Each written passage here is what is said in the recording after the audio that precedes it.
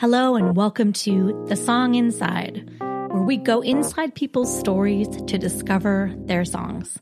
I'm your host, Deidre Rodman-Struck, piano goddess and song goddess, and I'll be walking people through this journey to find the songs hidden within themselves. Welcome.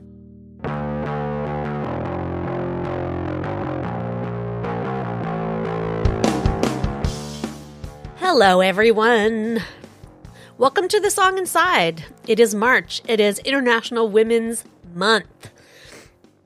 And to celebrate International Women's Month on The Song Inside, I am presenting to you ladies whose names begin with L, because that's what happened. And we have today, all the way from LA, another L word, Leah Paul. What's up, Leah? Hi. Hi. Thanks for being here. I haven't seen you in so long. Yeah, I don't know when the last time, maybe like a decade? Maybe something like that. How long have you been out there? It's so crazy. I've been out here since, I think 2012. Okay, so a decade, yeah. I think I've been out here longer now than I was in New York. Oh, wow. Yeah. What's it like there? It's really nice. I like LA a lot. I mean, it's very, I find it very chill. I have like friends here sometimes who make me laugh because they're like, yeah, I think maybe we need to move out of the city. And I'm like, this isn't the city. This was like my move to the country. Right.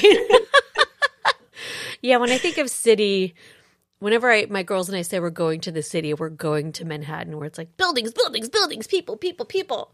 Yeah. When I think of LA, I think of more spread out. Yeah, it's expensive like a city, but like, yeah, I feel like existence is pretty chill compared to. Yeah, well, I would think possibly having sunshine a lot would do that for you. Yeah. For me, it would. I know. Yeah, the weather was like not a factor in my wanting to move out here, but I love it so much. I love it. What prompted your move? I feel like I was starting to just get very dark living in New York. Like I wanted certain things to have happened by a certain time. And I was starting to like lose my optimism that like I was going to kind of have the life I wanted there. And then I really suddenly just was like, I think I got to go. I think like now it was really impulsive. It was a really impulsive decision. And I barely knew anyone out here. And wow, that's inspiring, I think. I mean, like, I can't quite like piece it together when I think back on like the thought process, but I mean, you know, like New York living can be very hard, and I couldn't see a way out of like the day job grind. Yeah. And I didn't always have music related day jobs, and I was just getting like, it was just getting hard. Yeah. I'm sure a lot of people who are based in New York could relate to what you're saying. Yeah. I got lucky in the sense that I ended up, meeting somebody who has a job. Yeah. Because I don't know how long I would have lasted here if I had to like pay everything myself with my music or with a day job. I've been lucky enough to never really have a day job. At one time, I thought I might need one just because I'd never had one. I was like, I think that's what I'm supposed to do. Because I think as musicians, we're always asking ourselves, what am I supposed to be doing? More of this and more of that. But this is a really hard place to be. Yeah. And it's hard even with all that. Beautiful, like magical place. And I definitely look back on my years there with like rose-colored glasses. And I'm so glad there are things I miss about it a lot. But it can be really tough if you don't have a partner who you can... I have an amazing partner who's a musician, but it was just. I think it's really tough, and I think sometimes you had that feeling of it's time to go, and you answered that call, which I think that's what's really inspiring to me. Is just I had the call to come here, and I came here with kind of also knowing no one, and a different time period maybe than you were here initially, because I've been here for a really long time. But I think just trusting that thing inside of you, even if you were probably going like, wait, what? It's like, no, go, go, go. And you went. Yeah. I mean, I moved to New York like when I was young, feeling that pull and not really knowing many people. And I was like, oh, that was so hard. I'm never doing that again. I'm never going to pick up and move and start over. And then never say never. Yeah, but I'm glad I did. I'm really happy living in Los Angeles. It's a good fit for me. It's interesting because I don't usually jump into the music this quickly, but maybe we should play Warm Streets because it seems kind of like it fits into this topic. Yeah, kind of relevant. So this is the song I'd asked you to. First of all, I always just jump in. Let me just say that Leah is a flautist and a composer, and I was trying to liken your music to something today on the website, and I kept thinking it reminds me of Debbie Harry meets surf meets kind of outside her art meets chamber pop.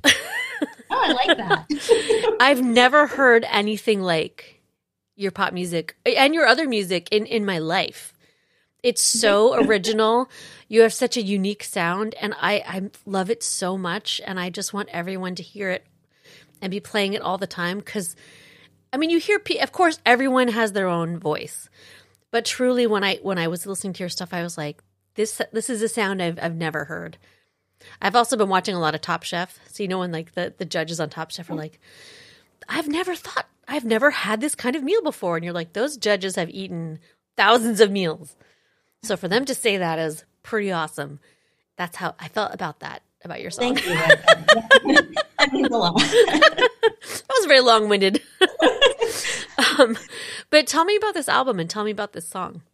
So this album, I mean, I made it a long time ago when I was like, I wrote most of this music in my mid and late 20s, and I'm 41 now. So it was a long time ago. And I just started kind of writing these songs, and I made a bunch of like scrap demos. And then most of these songs I kind of co-produced with a friend of mine, Fred Thomas, who has a band called Saturday Looks Good to Me and a lot of other musical projects. And I knew him back from when I was in college in Ann Arbor. He's a Detroit native.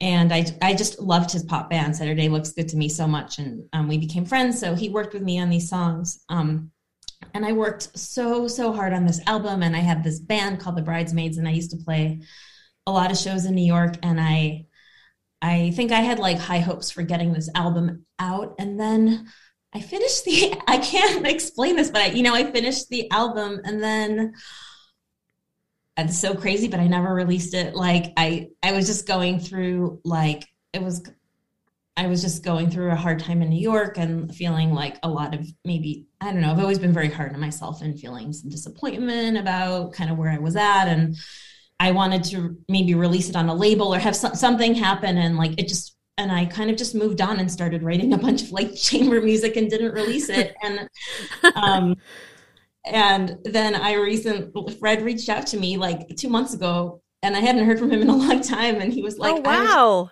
about that music we made. And I was like, yes, I'm going to put it up on Bandcamp. And then you reached out to me, and I was like, I'm going to put it up on Bandcamp. And whoa. So it's up on Bandcamp. You know what was kind of crazy?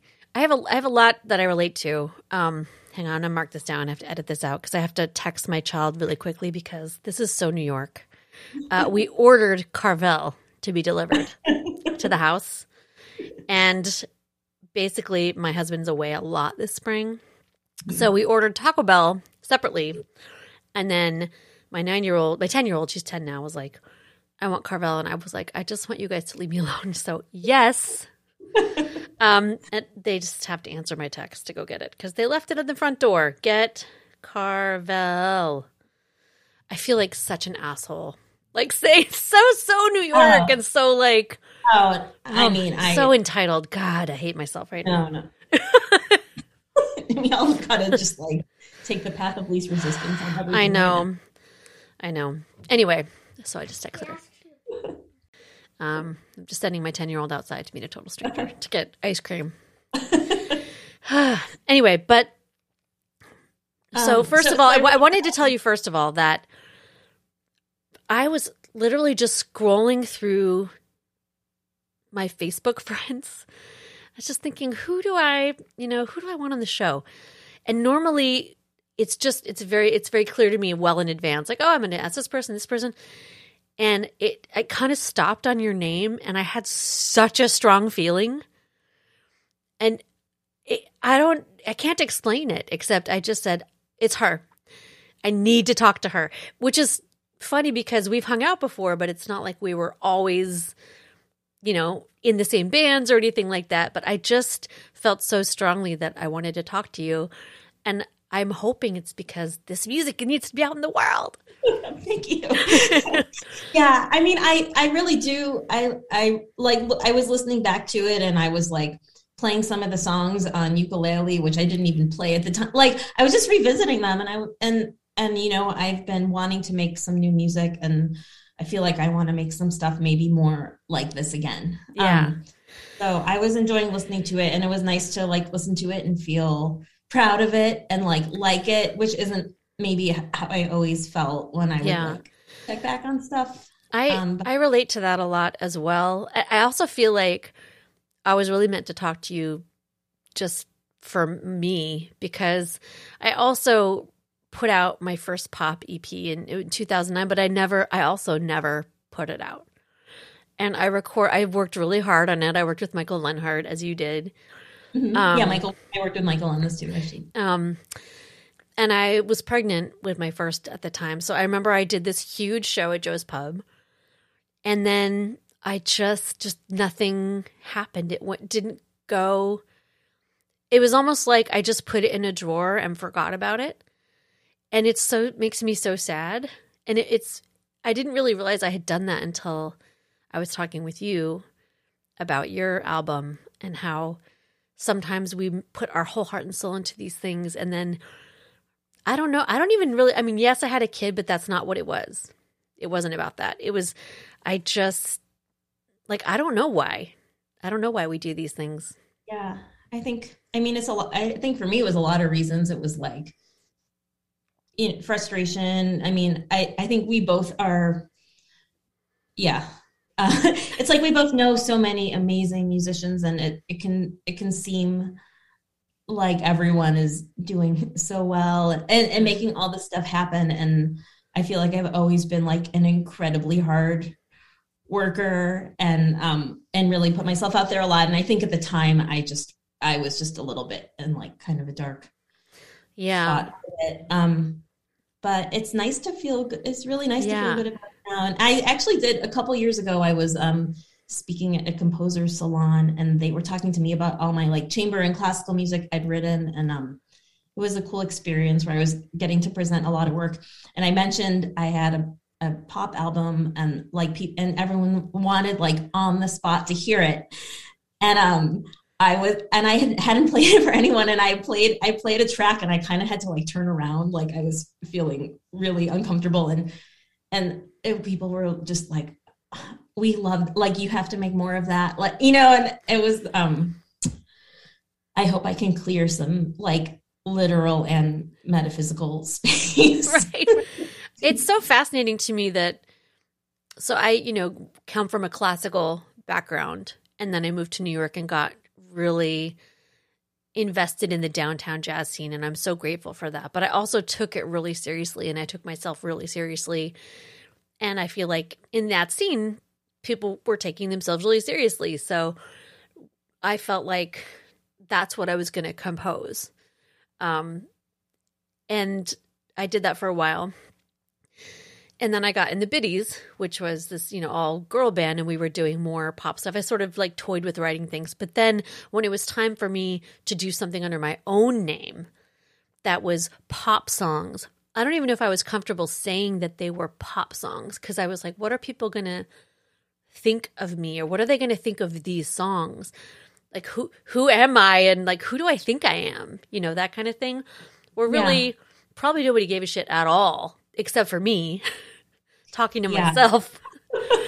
I can relate to that too. Although I will say, like, at the time I was playing this music a lot live, and I had like amazing people championing it. Like Eric Biondo used to play with me, and like Stewart and Matt Bowder and Rob Jost. And like, I really had like people that were super supportive and like helping me put this music out there. So I But I mean, actually kind of a funny story. You can cut this if it gets too long, but no, I love funny stories. My now husband, Chris Speed, who's a pretty like well-renowned jazz saxophonist, we had just met, and he like my Oscar Noriega told him I had a show with my band and we were going to be doing this music, and like, you know, I knew who he was and had a fan of his, and I was so nervous that he was coming with his friends to like see me sing and do this. And I mean, of course he like loved it and thought it was like charming and sweet, but I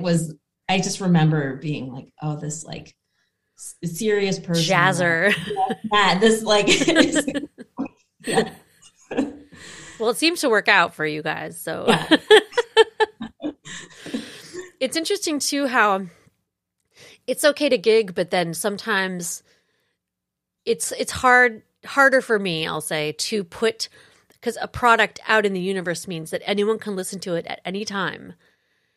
Whereas a gig just goes into the ether. Well, now everything's probably on video, so it doesn't. But back then, you played a gig and it was over, and then you played another gig and it was over, and a CD or an EP or a recording, it goes out there, and then you have no control over what happens to it anymore. So I think for me, that was part of it too, is like, well, it was easier for me to kind of just gig in the moment and then hide that persona away. And it's going to be now I'm invisible. I'll just pull it out when I want to. But you've inspired me. I realized after I talked to you that I don't even have a Bandcamp profile. I have one for like my jazz records, but I didn't even make it. Mm-hmm. So I'm going to make one.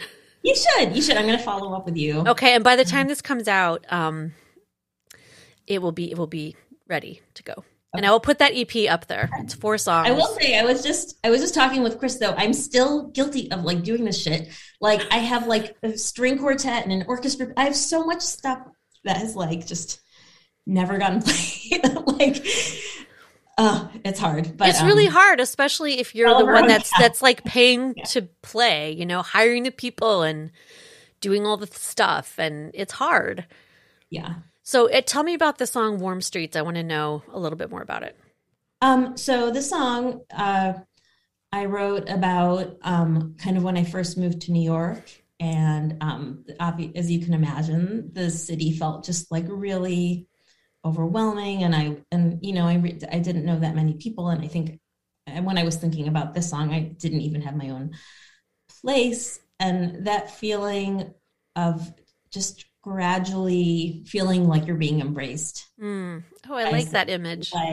Like walking down the street and just it feeling like home when it didn't at first. Yeah. And I also had fun kind of playing around with maybe some more like traditional like composition. Like this is a very notey song, and most of it is completely written out, and you have to play what's on the page for it to work. But I think what I like about it is I think that it still sounds like loose and warm and fluid, but and like I feel like that's kind of my aesthetic in a nutshell. Mm-hmm. Is like I want to be a control freak about how that song works and how it's together, but I want it to feel like warm and fun. Yeah, I'm glad you mentioned that, because I had some questions about that. I figured everything was pretty through composed as far as the lines, the strings, and the flute and all that. But it sounds kind of loose. But I love that you actually kept it so tight that it's loose. Is that a thing? I feel like I think so. I mean, that's like what I was going for. Yeah. So, okay. Well, let's take a listen. This is Warm Streets.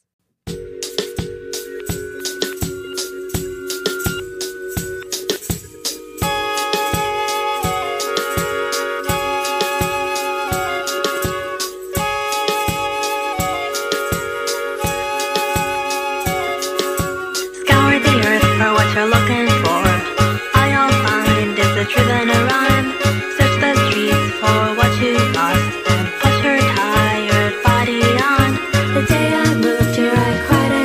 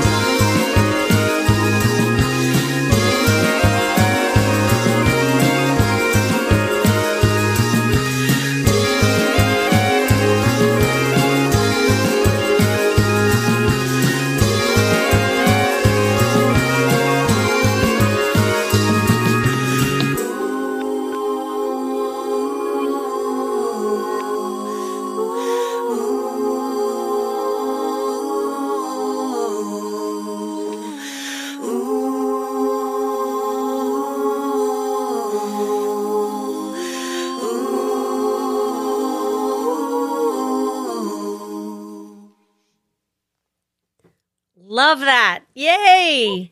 Thanks. And I should say that's Laura Meyer-Atkins singing all those backing vocals at Those the are end. so too. cool. She's great. She actually lives in LA. She used to live in Brooklyn and lives in LA. So I love listening to that song after what we were just talking about, because no other streets have arms like these, which is true. But then you can also find other warm embraces elsewhere. They might be a little different and look a little different, but I love that you found two homes, basically. yeah. What was your process like with the vocals? I'm glad you brought up the vocals, because I really also might want to play something later if we have time off of We Will Stop the Worrying. We Will Do the Worrying. Sorry, what is it called again? We Will Do the Worrying. Right, We Will Do the Worrying. I always get titles wrong. Like That's always. But Just there's picture like neurotic New York Jew. Like what title would they come up with? But there's something about the way you approach your vocals that's really unique. And especially because I'm wearing the headphones, sometimes there are these unisons or octaves, and then it goes into close harmonies. And then sometimes there's a lot of reverb, and sometimes it's very close and a little compressed. And I just find your treatment of vocals really, really unusual and interesting. So how did you come about what's your approach to vocals? Well, I think a lot, because I'm a flutist. So I think a lot about wanting to match my voice with the flute. Maybe like I'm really interested in like blending those two sounds together. So I think like on We Will Do the Worrying, I didn't sing on it. I had Afton Heffley sing everything, because I knew technically what I wanted wasn't something I was capable of. You know, like I mean, I've taken some voice lessons here and there, but like I have a very small range. Like I don't have really any technical, like I basically just try to sing in tune, and like that's what I can do. I'm glad you're saying that. Sorry to interrupt, but it just made me think that sometimes people think I'm being really self-deprecating when I'll say, I really want so-and-so to sing on this because they have a sort of an R&B voice. Like, oh, but you could do that. Your voice is great. I'm like, I'm not saying I can't sing some things, but that is not me, and I cannot do that. Like, and it's okay. That's just being honest. Just being honest. Yeah. Okay, that's, like, do I wish I were a better singer? Yes, but I sing every day, and like, this is what I've got, Yeah. Good to know what we've got. Yeah. And to embrace it. So I think like a lot of times I'm wanting to do vocal stuff that is maybe similar to what I love, stacking flutes and like building chords. And so I think of the vocal stuff a lot like that. The backing vocals on this, though, Laura like improvised off of what was already there. So cool. I need to really give her credit where credit is due. Like that was, really her writing her parts there. Not on We Will Do the Worrying, like that, every note of that was like very right specific, but now that we mentioned it, I am going to play that later. Just letting you know. But I actually am like really thinking a lot more. I mean, I haven't, it's these past couple of years between having a kid and all this, like, what is it, coronavirus that's happening? Yeah, it's like, I feel like I have this like album in me that I can't get out, but I'm really wanting to, I just love, like, I want to use my voice in the range that it sits and like build around that. So, well, one of the things I love about this pop album is that your voice is it's just yours. It's you. It's non-apologetic. And I was really into singing when I made it too. Like, now I have like this side hustle, which has kind of become my full-time hustle, like teaching like baby music classes with all these songs I wrote. Like I sing so much, like hours a day. So I feel like I'm a lot more comfortable singing because I just do it some more. But when I was doing this, I was really spending a lot of time trying to find my voice. I always felt really self-conscious about singing, and trying to stop trying to sound like how I thought I should sound and try to sound like me. Yes. Can we just take that quote and just pass it out to everyone? Because I've been learning that through doing Lullaby with Carnegie Hall, and that so many moms that we work with want to write lullabies for their kids and won't want to sing them. And they'll say, you are working with Carnegie Hall, you sing it. And we'll say, but this is a song for your baby, and that's the most important voice that there is. And every person's voice is unique. And I believe that everybody can sing. And those recordings are the most beautiful ones, I think, where they just are themselves singing to their child.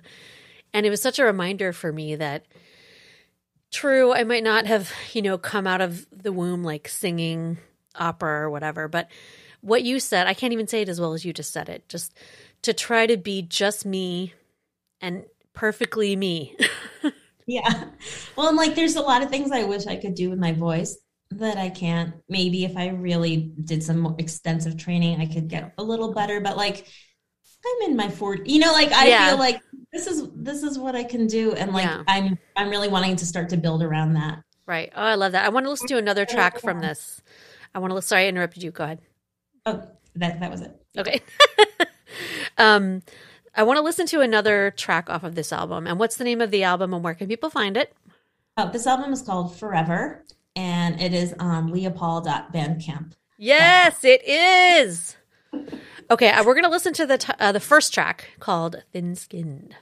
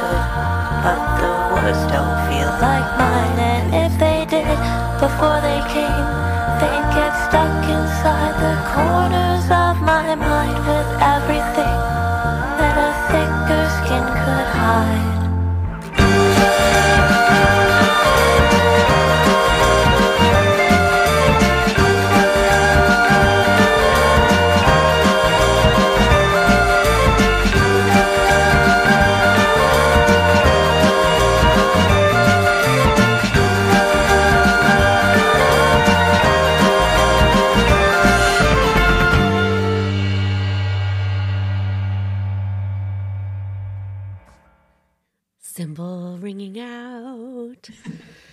I love this. I can't express to you how much I love this album. I'm really gushing right now.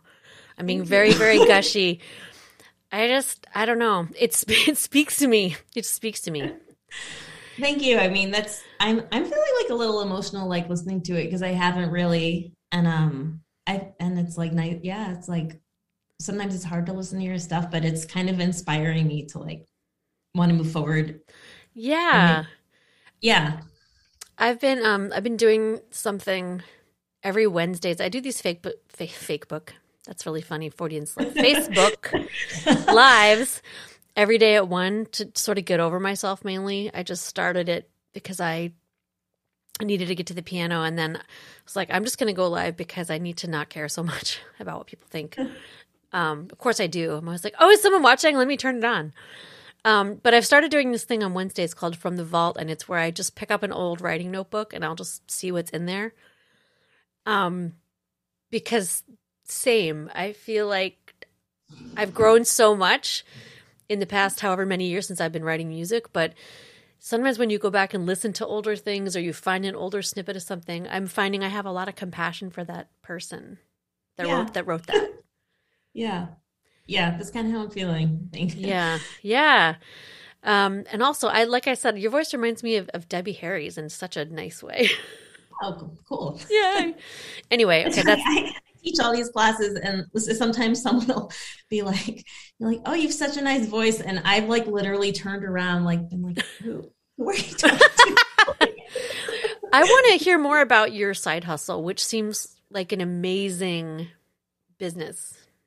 Yeah, it's like a very unexpected turn my life has taken, but like I had my daughter Marnie, she just turned 5 last weekend. Oh. And I had all these jobs teaching music, like after school teaching flute classes and clarinet class, like all this stuff. And I was like, Chris tours all the time, and I'm like, doesn't really make sense to make this hourly rate and then pay half of it to the and so a few friends were like, you should start a baby music class. Like, we would take it. And I was like, I don't know. Like, I'm not really a singer, and I don't have I'm not perky and all this stuff. And, and then I kind of suddenly did have like an epiphany where I had an idea for like 6 songs right away. And I was like, I'm going to make a class that I'm going to write all the music, and I'm going to like write these songs thinking about like the future of these kids' musical lives. Like, we're going to build rhythm, we're going to work on pitch, like we're going to do it, and it'll be fun. And so I wrote like 8 songs, and I just got a group of people together and tried them out. And then this was like a little over 4 years ago. So like, long story short, I basically just really built this program where I've written all the music, and like now I have like 14 to 15 classes going a week, and I have like someone working for me, and it's so fun. Like I'll occasionally teach a flute lesson or something, and I'm like, oh my God, this is so tedious. Like, let me just like be with the babies, and also in a way, it's like, I mean, it's amazing for my ego. Like, I have people all over the city, like with my songs stuck in their head, and like, I get to really be a part of people's lives in a nice way. And, and I have like some financial stability I haven't had in the past. And, so it's been like, yeah, kind of this really cool turn for me as far as work goes. Cause it's really fun, and it's exciting to have a business and like see it grow and see people like it. Right. And it sounds like it came about so organically, which is awesome. So if you're in LA and you want to take a Leah music class, where can people find that? That's at sweetpotatomusicla.com. Yay. I wish I knew had a lot of friends with babies out there. I would totally send them to you. I want you to be my teacher, and I'm not a baby. I'm an adult. I want to just take your classes. So have you ever recorded the music from that? I haven't, but that actually, there's like that's not just my weird like issues. Right. I eventually want to like franchise it, and I'm working on like a TV pilot. Like, I know I'm working on all this stuff with it, and I don't, it's like you release music these days and you've like lost complete control. Yeah. So you want to control the timing. That makes a lot of sense. Yeah. So that's why I haven't recorded that. Right. Maybe there'll be a Sweet Potato Music podcast too. Who knows? There is anything. There is? What? There is. What? There's a Sweet Potato Music podcast. Okay. Tell me more.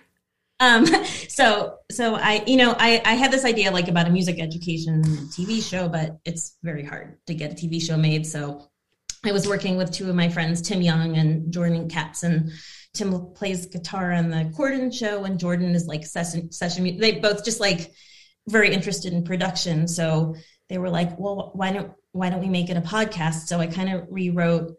There's 5 episodes, and they are like highly produced. Like, they take months to make it. So there's, and like Reggie Watts is on them. Like, there's like, it's really cool. And each episode has a theme. So one's about like major and minor, and like how do you hear the difference, and like what technically is happening. And like one's about like dynamics, like forte and piano. So I like, I actually have like a minor in English. And I think if I wasn't a musician, I probably would have gone into the other lucrative field of writing, but but I love writing these, and so yeah, it takes us a really long time to make them, but there's 5 episodes, and it's called Sweet Potato Music. That is so exciting. Yeah, I'm really proud of them. I kind of feel like it's a little undiscovered. Like I think it's really good, and not that many people know about it. So I can't wait to spread the word. I want to listen to this, and I'm sorry I didn't know about it before. Oh, that's all right. I mean, I was talking to someone else on a recent podcast, Jason Rabinowitz of the Pop-Ups, and he started a podcast with the people that's like Guy and Mindy. They do Wow in the World podcast, and they did so they're doing another one, and it's a long name that I can't actually remember the title of right now, but it's also very produced, and it just sounded like it takes so long because when you're listening to these podcasts, they're so seamless and the production values are really good. You don't often think about how long it takes for it to sound like that. Yeah. It's a lot. I mean, I have all these like actors on it. Yeah. Like it's a lot. It's, I try to throw people some cash for doing it. Like it's, yeah. I think this is amazing. So you are a force to be reckoned with. I just love that you've embraced this organic career change that came about. Also love doing it. Also making money. It's like win-win-win. And now it just, because it came from you, you're just going to like spread it out across the world. Like I don't know, I'm feeling kind of emotional about it.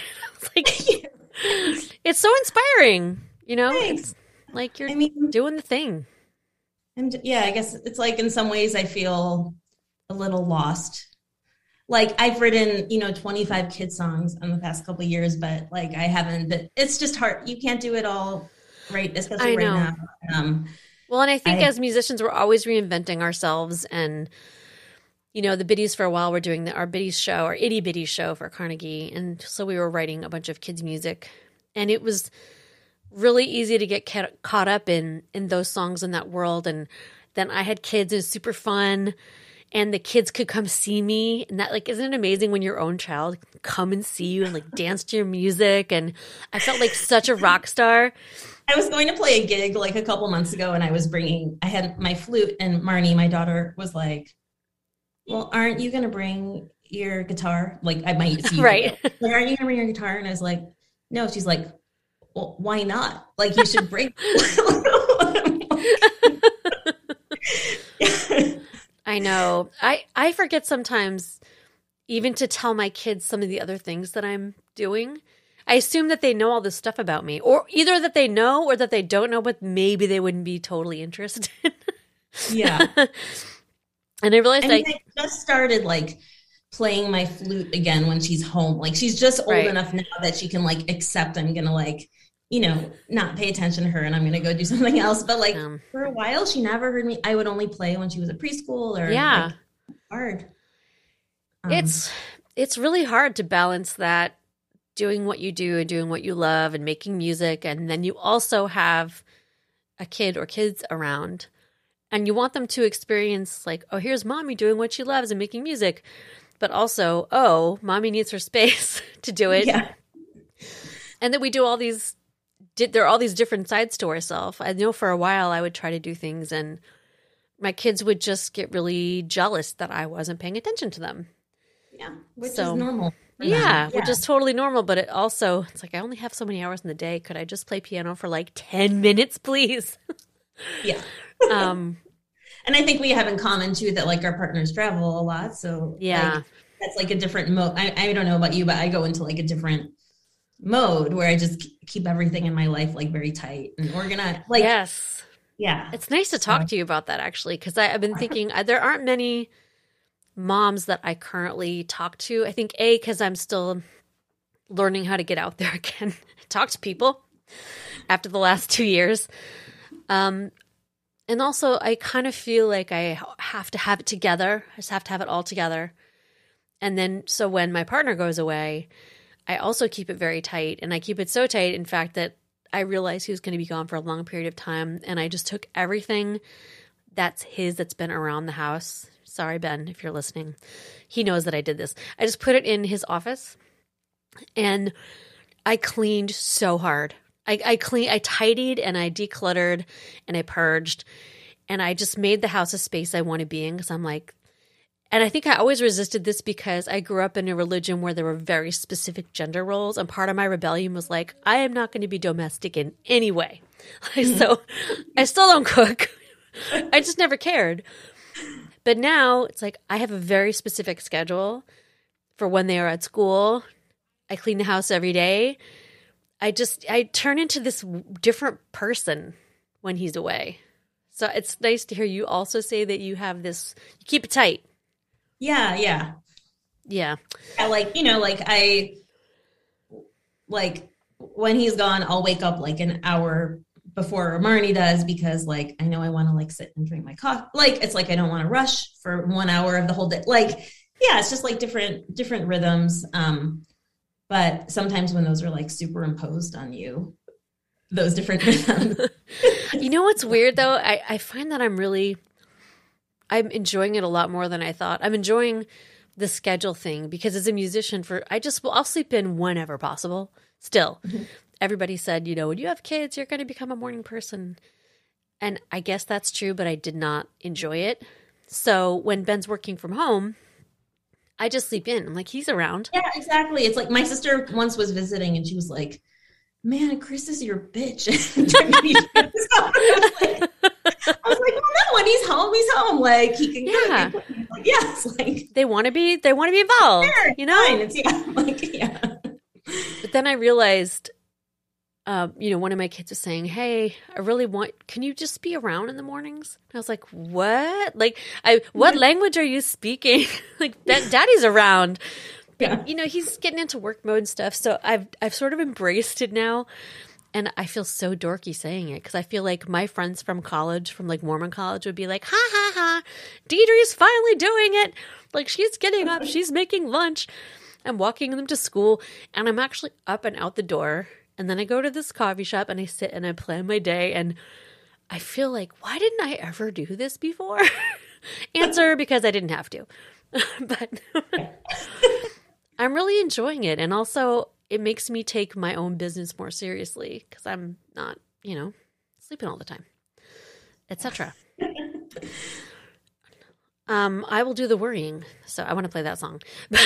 Before that, I want to ask so now that we're all kind of getting out there again slowly, some people, again, you were saying earlier, living in New York, it's so easy to look at what other people are doing and think like, oh, they're all doing so much. What am I doing? And I feel that now still, maybe I always have here, but the mask mandates are going to be loosened and it's going to get warmer here and people are starting to do all these gigs and they're touring and I'm feeling really conflicted just about all of it.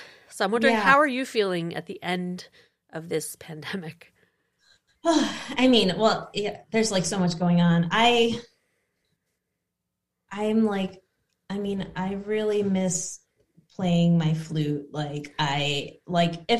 If I could have my way, I would just be wanting to like playing on anything. Like if you live in LA and want some flute, like just call me. Like I just want to play. I don't really have anything new to present. And like I desperately am trying to get there, but like I mix, Chris has a gig this week that I'm just we have a sitter and I'm so excited to go be around other musicians and just be out. And I'm feeling good and like excited about being out. I mean, there's so much rough things going on in the world, but like in my bubble here, like, yeah, I think maybe a while back I would have felt anxious about things opening up, but I feel I've just started like singing without a mask and my classes that are outside. So liberating.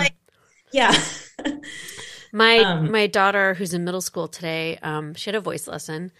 They were wearing masks and everything, but then she actually walked home because she couldn't find her Metro card. It's like, she just got her student one for the month, but now she can't find it. Anyway, that's what I'll be doing after I talk to you, helping her look for that.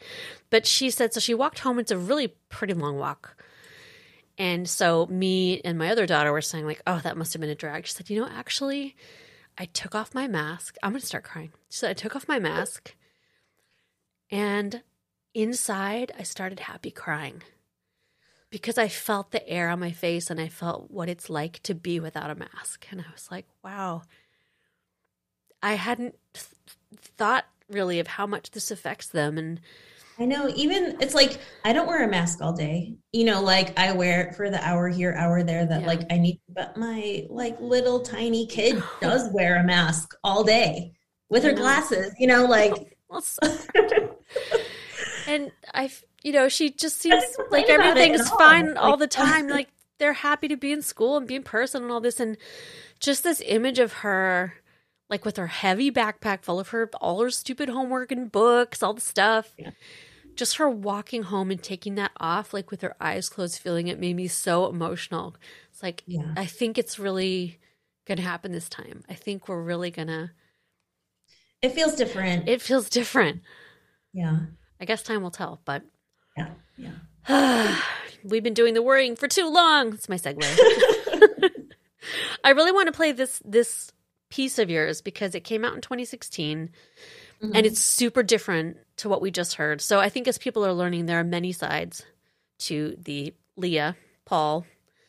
We've got the mom. We've got the kids musician. We've got the flute player. We've got the chamber composer. We've got the pop person, the vocalist, the ukulele player, all the things. So this album completely intrigues me.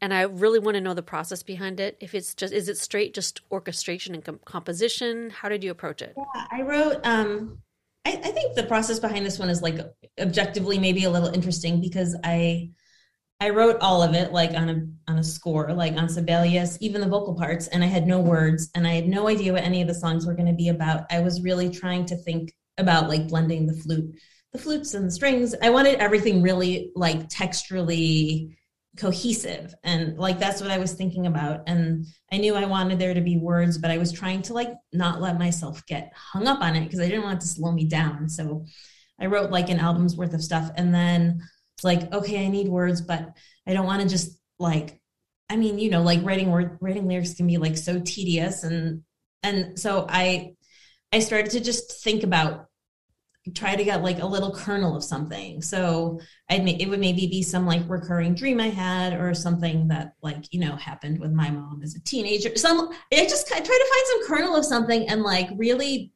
have some brevity with it. Like, this is all I have to say. And okay, I don't have anything else. We'll just do vowel sounds here. Like, fine. I don't need to force it. And I think it created kind of this like nice dreamy feel to the album, and a lot of it's vague, and I know what each song's about, and it's not a secret, like I could tell you, you know, but like also like for me, what was really rewarding about this album is I released it when I was very pregnant, and I actually got like a lot of like really nice press on it, and that was something I had never really experienced. Like I think maybe I felt a little unrecognized, and John Schaefer talked about it on, you know, New Sounds, and like the LA Times got like it got like some people listened to it and said nice things about it. And, you know, like right before I had a kid, that was so meaningful to me, and kind of gave me a little bit of peace. Yeah. To like move forward. Like yes.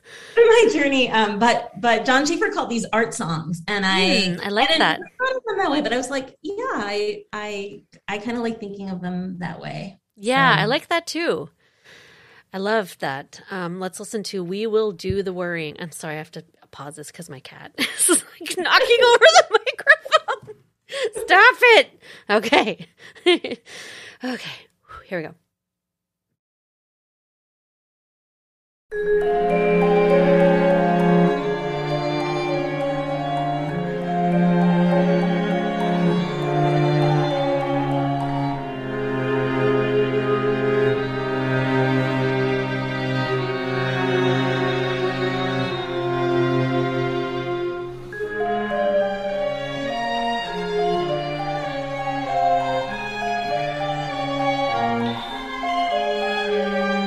Love, love.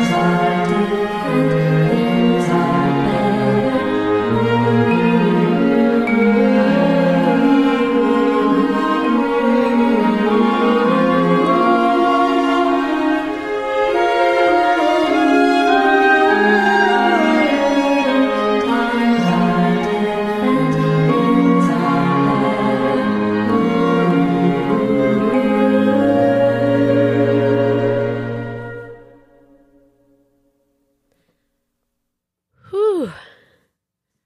Gorgeous. Thank you. Wow. I don't know how all that comes out of your brain. It's so layered.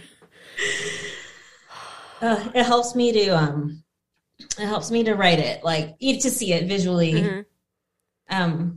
What do you start with? Do you start with a melody? Do you have some harmonies in mind? Do you start with certain instruments? I kind of start anywhere. I usually start with some little melody, and I do think I maybe have like a natural inclination for keeping like lots of counterpoint and stuff straight in my head. But seeing it, being able to visually map it, I don't know, for being a musician who uses my ears, I think like whenever I'm trying to write some stuff now and have it be a little more improvised, and I really struggle, like I feel like I always really need to see everything. So like having the score set up with all the instruments laid out, I can write pretty quickly that way. And I'm trying to like do it another way, and it's really hard for me. Right. I want to try to do it your way, and I think that would be really hard for me. Let's just do a Freaky Friday. Switch brains for a day. Have you ever scored a film? Yeah. I've worked a little bit like freelance as an orchestrator out here. And I was definitely really interested in doing that when I moved out here. I like became a little like, it's an intense group of people out here that do that. I can only imagine. Well, but I do think your music is so cinematic that it would lend itself really well to somebody just scooping it up as is and putting it in any of their shows. I would love to score a film. I just realized I didn't like have the patience to like do all the kind of like grunty assistant-y things people do before they get to like score films out here. So maybe one day I will, but thank you. Sure, score a film of my life. I feel like I've been it's because it's late at night over here or something. I feel so loopy. I'm just kind of feel really giddy talking to you in a way that I don't normally. So I apologize if I came across as a little bit super fan, but I can't help myself. I'm just. Well, I mean, honestly, it's really nice. I feel like I'm so immersed. I'm so busy right now, like with my business. It's been really nice to talk to you and kind of get my head back into like being an artist. Yeah, that's really why I'm there. Yeah, that's why I do this, because I talking to other people helps remind me that I'm also an artist. Like I can make lunches now, but it's not all I do. My kids would probably argue that I actually can't really even do that, but we'll let them be the judge of that. Well, Leah, it was really wonderful to talk to you tonight. Thank you so much. Nice to catch up, and yes. I'm so reached out to me. Yeah, and I can't wait to hear what you do next. I'm going to check out your podcast for sure, and I'm going to put links to everything. Oh, thank you. Thanks for celebrating. Check back on your Bandcamp. Oh, yes. Okay. What are you going to call it? I don't know. I guess I could just call it Deidre Rodman Struck. I don't know. Yeah, that's probably not taken. It's not taken. Maybe I should just go by one word, like Madonna, like just Deidre. Deidre. That's a good one, Nate. If you're right. I'll reinvent myself. I play for some kids' theater classes, and there they call me D on the keys. Oh, I like. So they just I was like, "Hey, D on the keys, will you play that for me?"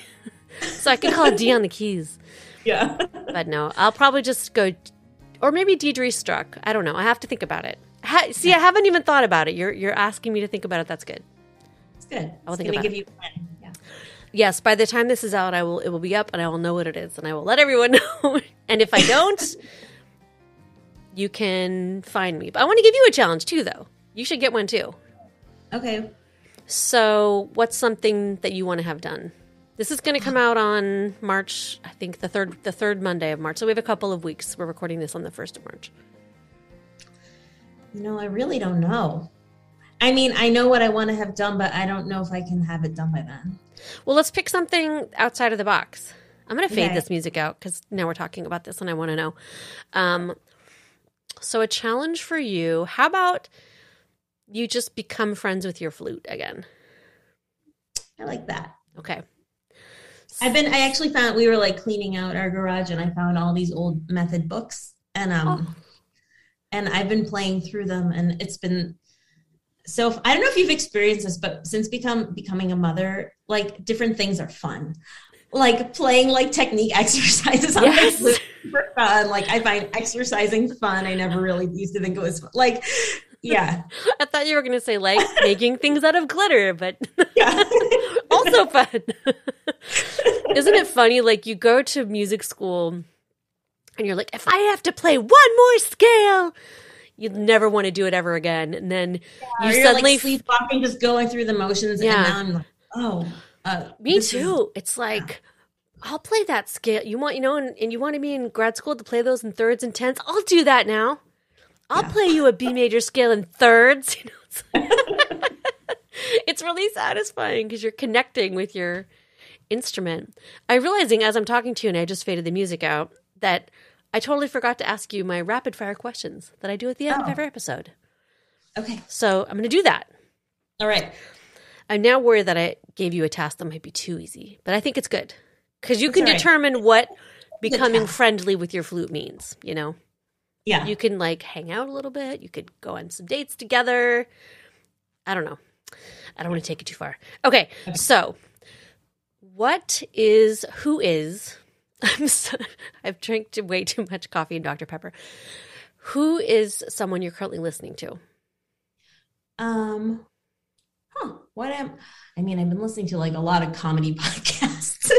Ooh, like what? Because I'm driving around. I'm driving so much right now. Nothing. I'm nodding like I understand, but I don't, but I'm nodding. Yeah. Oh, Tig Notaro has a really good like advice podcast. Sometimes I listen, nothing like artsy and cool. That's very cool. Yeah. I just watched, have you watched those Netflix specials with Ali Wong? No, but my sister told me I should. They're so funny. They're so naughty and so funny. Let's see. What's a concert that you've seen in your life that made a difference to you? That's a good question. It's like hard to answer fast. I know. I was just thinking back to how when I was in college, I went to amazing concerts all the time, because it was a big college town. So like I saw a lot of, just talking to someone, how I saw James Brown. Wow. I was like really, like special. I feel like I got to see a lot of really special people. Yeah. When I was younger. That's good. Yeah, I can't think of like one. No, it's good. I feel like people always give me a hard time about these end segments because they're really it's hard. I don't answer them. I just make you answer them. Yeah. Who is a bucket list performer or musician or artist that you would like to work with someday?